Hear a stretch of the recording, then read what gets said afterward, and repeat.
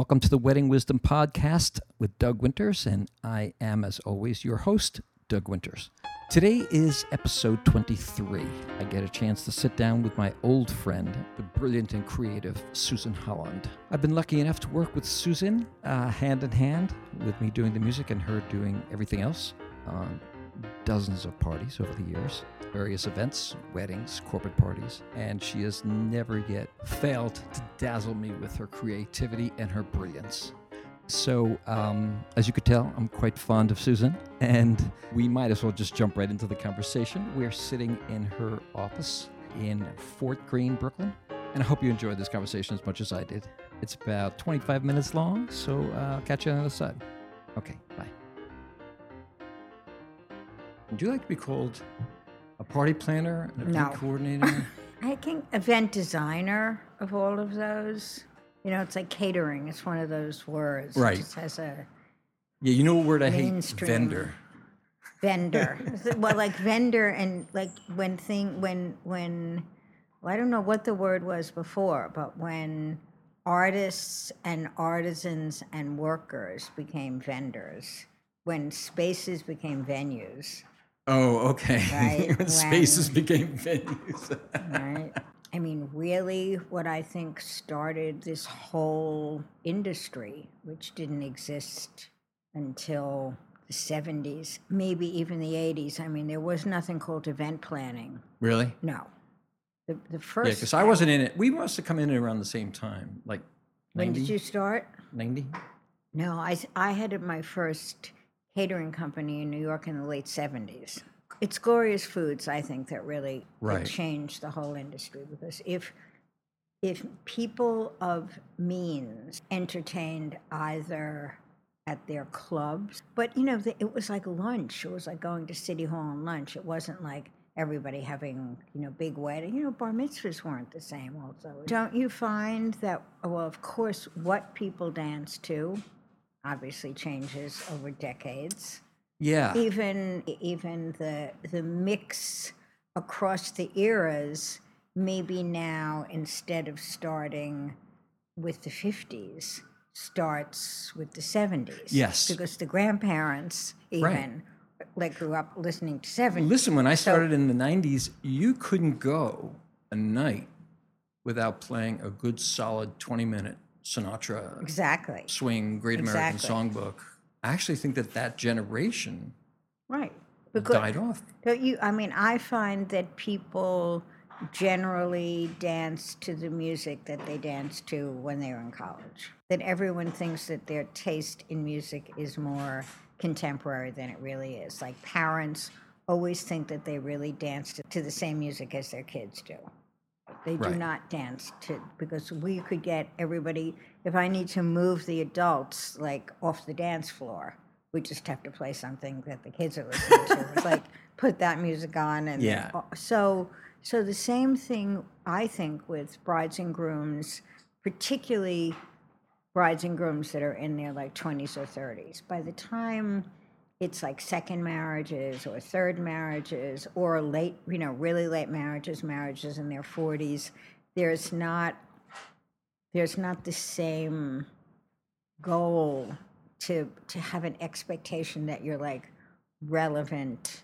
I was working with a bride now who made a really interesting distinction in choosing photographers between I mean, you remember, because we were like at the beginning of like journalism, like the real thing. So that has, you know, kind of dominated photography. Everyone says that they're a journalist, but she wanted an aspirational wedding, which is really like what Christian Auth does. I mean, there are others, but the idea that your wedding should look like not what it looks like, but what you would want it to look like, if you could, even with brides that can, you know, or their families can produce a wedding that's in, you know, the They can spend the money. hundreds of, it's still their aspiration. And I think it's why a lot of those weddings look the same, whether they're taking place in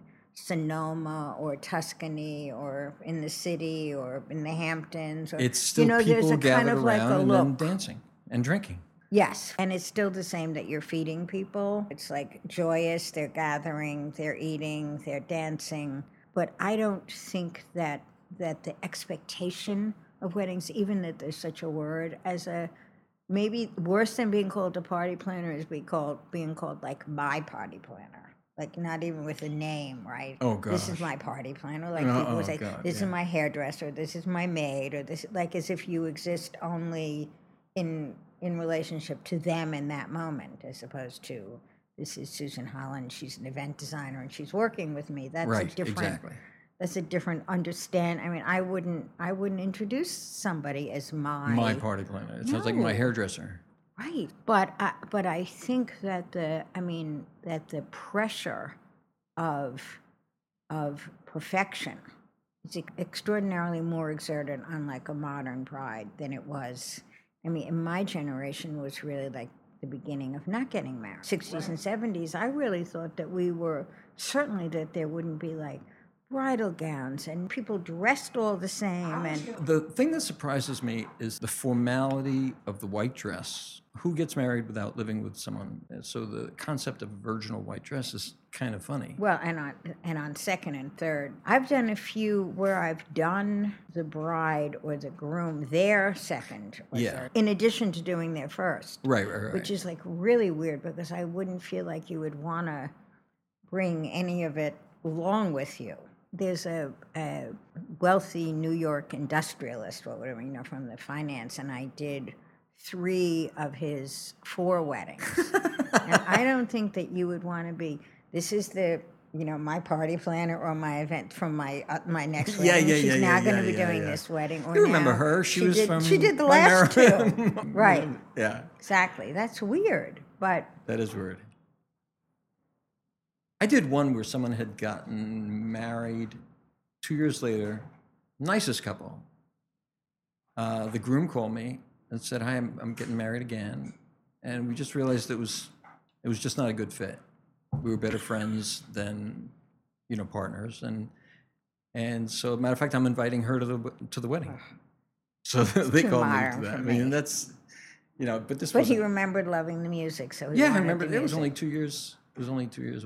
I think one of the things, well, there are some things that are kind of like consistent anxieties or in a certain way consistent realities about weddings as kind of like whatever age or whatever gender or whatever mixture of genders. It's that with the I don't know, with the enormous industry of weddings, there's Yeah. an expectation of so many elements. Everybody like knows and wants all of the elements, including like the wedding lounge furniture and the wedding and and because when I would first try to You were sell one of the people that yes, started it. definitely, because I used to build that furniture because it wasn't rentable. That must have been hard to convince people in the beginning. Very, very.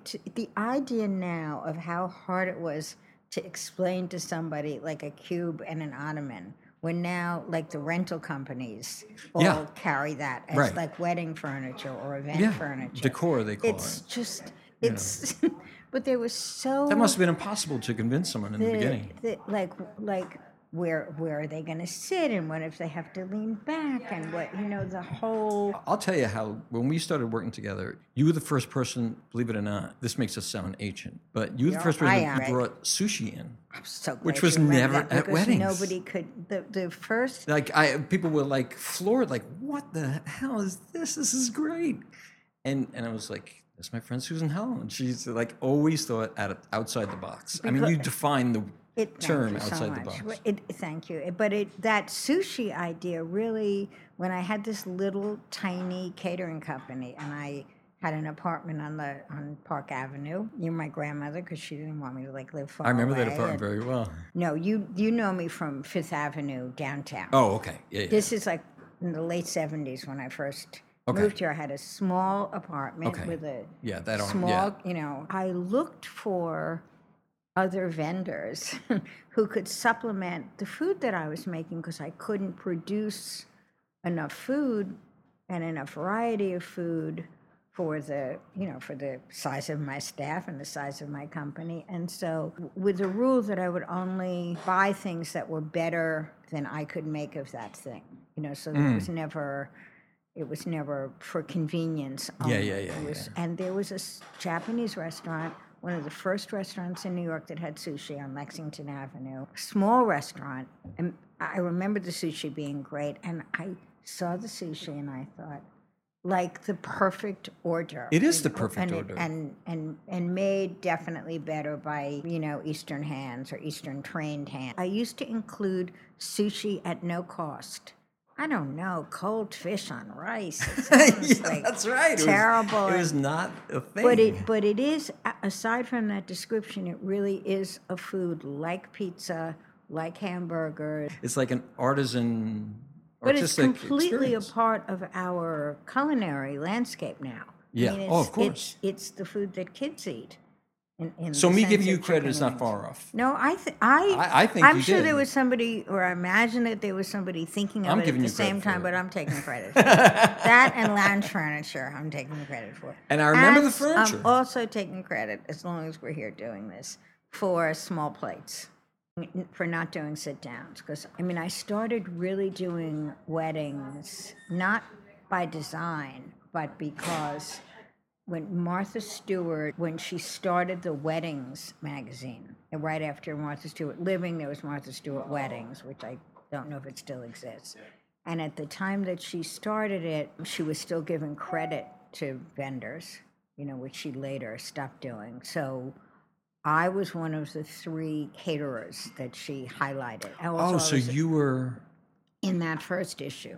And that first issue was so powerful. I also did the design of the wedding that I did. It was 3 women, which I don't know if she chose on purpose women, but it was a caterer from Washington who has an enormous company now that we used her staff at the White House. I can't think of her name, and a caterer in San Francisco, and you, and people would come into the loft like with the magazine, So like, I knew it wasn't just like I read about you, and they would come like with the magazine, they wanted.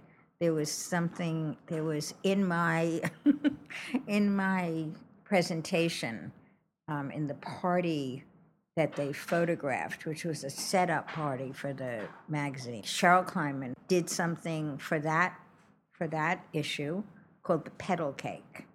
Is this before Sylvia Weinstock started doing the Sylvia flowers? Weinstock was already really in business, but in the same way that when I worked with you initially, probably Stephen Scott and already Hank Lane would be like the Sylvia Weinstock of music, right? So Sylvia, the Kleinfelds, right. So somebody who was coming to me didn't want to be going to like Fred Marcus or Hank Lane, or I would naturally didn't fall into the vein of that work anyway. But also, it was kind of incumbent upon me as a non-mainstream choice to not select.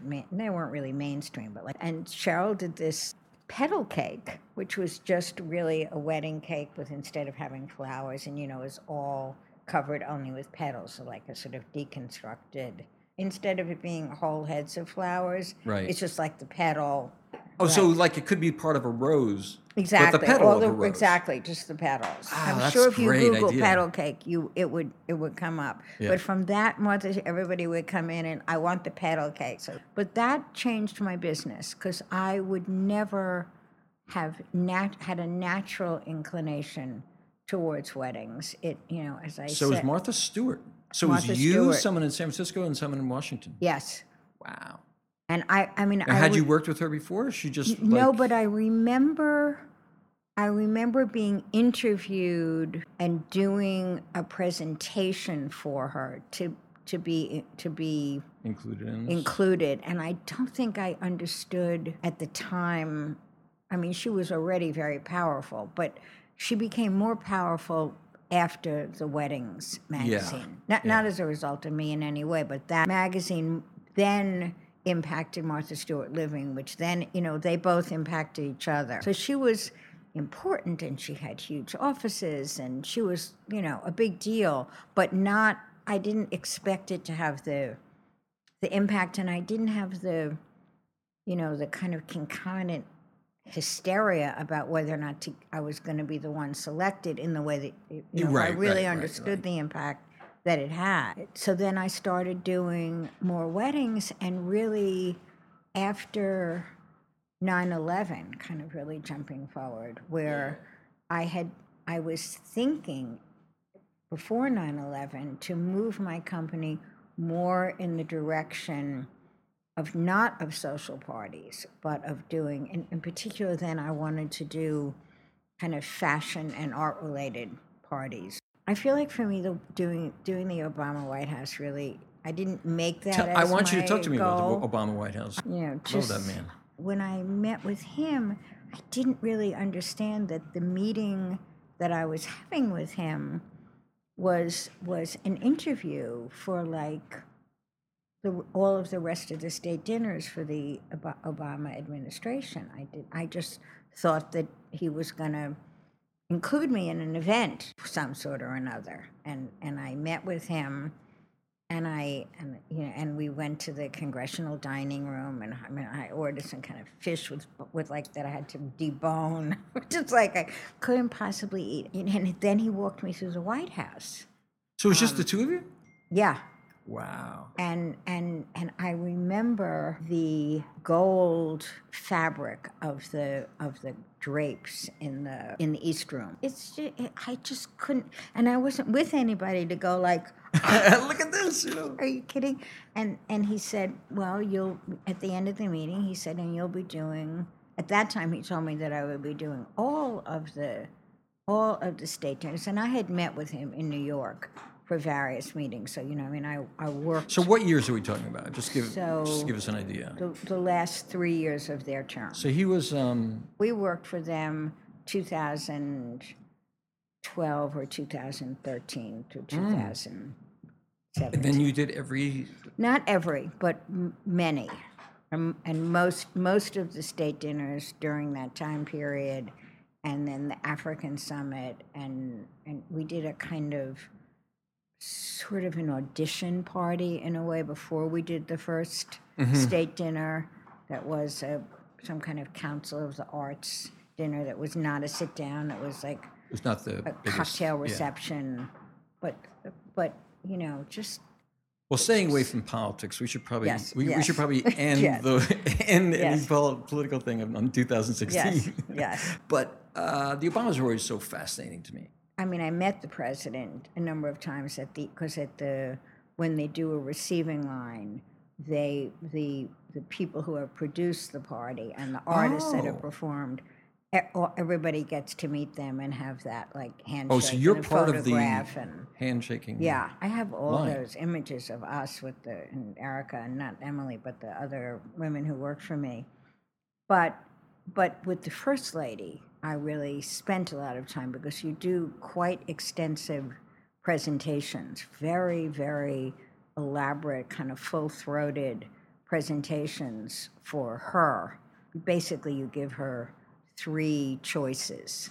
And as a designer, that was for me really challenging because the 3 choices are in one room together. They're in like the East room. And she literally. So you have to mock up. But full, like old-time 80s presentation, full flowers, really? Full lighting, all the china, everything in like 3 separate vignettes. But when she walks into the room, those 3 things need to like look good together because she's like seeing them all. So it needs to be 3 things that look really good together but are unique. Totally unique from each other, not just like a different color palette of each other. Right. Express very, very different points of view. Loosely, let's say something very stark and modern, something very organic, and something very formal. Just to make those categories. And doing that, making those 3 pieces resonate well with each other and also have completely distinct sounds is something that I applied to a very large Orthodox wedding, because I also have worked a fair amount in the ultra-Orthodox community, Jewish community. Oh, really? Yeah. Okay. Bizarre. That's something I've never done. Yeah, you wouldn't be able to, because unlike their flower needs, which Right. are, to in a sense, universal to what everybody else's flower needs would be, their food needs and their music needs, because the music Oh, so specific. reflects. Yeah. It's not, and it's you only have to on the know men's that. side. I mean, Yeah. it's completely different, the music, but the flowers are not. The design isn't. And I was the first kind of non-Orthodox Jewish designer. Did they deal with you because you were a woman? Oh, were they able to talk to you? I'm a very unlikely choice for them, because they Yeah. would be less able to talk to me as a woman, less. But my introduction to that world was with a somewhat progressive, at least aesthetically progressive, Orthodox couple, and that led me to other Orthodox families, but the whole Orthodox, the market for the Orthodox, because I would say now, 15 years later or 20 years later, there isn't a designer that hasn't worked in that community. David Mann, not Preston Bailey, not any of the big name designers have all worked in the ultra-Orthodox Oh, no kidding. Okay. community. So that community, as it's gotten more global itself, as it went from like Just wealthier. And yeah, and it's a global business, because it's hedge funds and it's international. So they, by nature, their sophistication level has risen. In this instance, it was a very large party, and the mother of the bride and the mother of the groom had a completely different aesthetic, and so from making a room work with 3 arrangements or presentations of completely different aesthetics, I made a room that went across the room, sort of in an ombre, from one style like almost like an art to gallery. another. But Going from the Renaissance to the exactly, classics to the exactly. Impressionists. It would be like if you went from Rembrandt to Picasso, and then but made that arc in between so that it all looked good together, and it was only a matter of interest that happened. Right. Certainly the industry is a larger, healthier industry. The whole, all the permutations of event planning and the power that events have in in branding and in marketing, how integrated they are. That's so it seems to me that the larger event design firms have opened also like experiential marketing arms, because events and branding and marketing and creating, sort of creating ephemeral experiences is basically it's events. Used to be a party. I mean, yeah. but that's not to say that it also doesn't have more dimension, because it's thought about differently. It's like one could say in the end it's a party, and it's like not different than it was, but it is different. I mean, in this kind of like aspirational mode. I mean, a wedding if you think about like the gown, or what the gown means, which I'm not exactly sure, but it isn't an ordinary day with everybody just. It could be that, and there are people for whom that's a goal. Like, I see. So it's a party, not a wedding. So it's really a question about the money. No, really. I think it's intent. I mean, I think that you could, rent Oheka Castle. Yeah. Or you could rent a Long Island party room that's a Crystal Palace, and it reflects your romantic notion of something that's not within your daily life, where you're a princess and where you have maids of honor, and where it's all focused on you, and where you're also presumably sharing with community this like really momentous life milestone.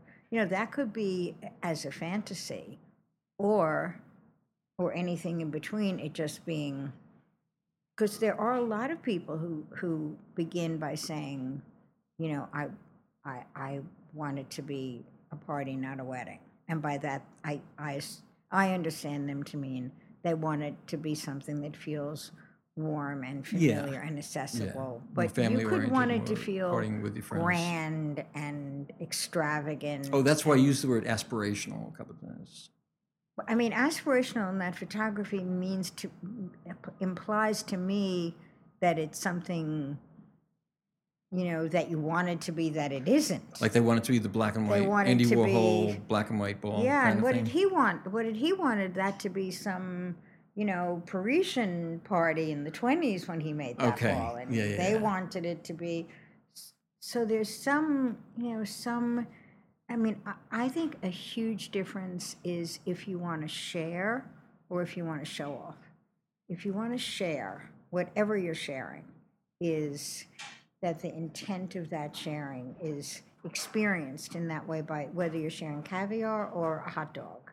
It's like if you're serving caviar to show off that you can, it feels very differently than if you're serving caviar to be generous and extravagant with your friends.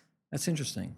So I think that there can be, the most extravagant, not counting the prestige of the White House, but the most extravagant party that I ever did, series of parties, was a ultra-Orthodox bar mitzvah and weekend, which was like 800 people at Cipriani for dinner.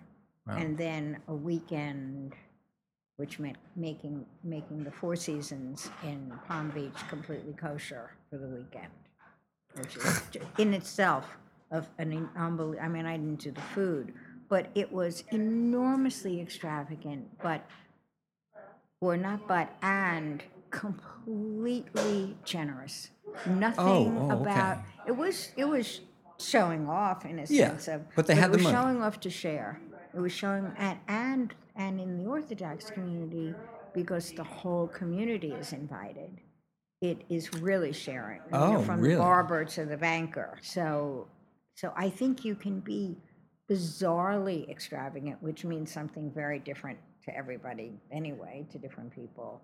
But sharing or showing. I had to get you in because you invented, sushi at weddings and bringing in furniture, and you know what else I remember? You brought in like family photos, so it felt like like a part of a living room. Still do that. And see, I'm here to give you total credit for it. Everybody who works in the industry, the things that they pioneered when they're, some of them are like trendy and just last for a moment, and that's great too. But they also all have become a part of the vocabulary of weddings. Like Preston Bailey's vertical orchids are ubiquitous, I think, globally.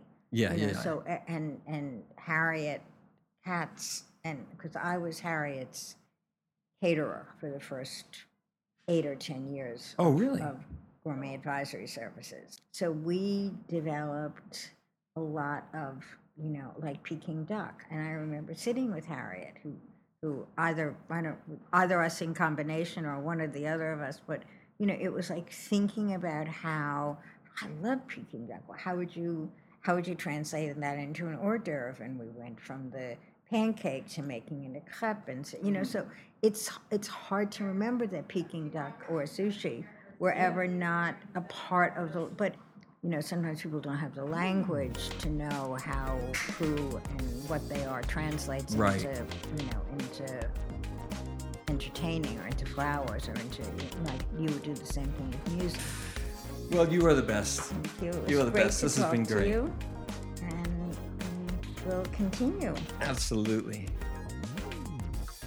I honestly just love that woman. She really is so creative and brilliant. I think 20 years ago, she invented the term thinking out of the box. I'll have to give her credit for that too. So check us out on Instagram at Doug Winters Inc. Check out our latest clips and photos from weddings we did. We just did one at the Wife Hotel, also in Brooklyn. We're in Brooklyn a lot lately. Check us out on Instagram and also on Facebook. and Twitter, all at Doug Winters Inc., INC. Let me know who you'd like to have on as guests on the Wedding Wisdom podcast, and I will see you next week. Bye-bye now.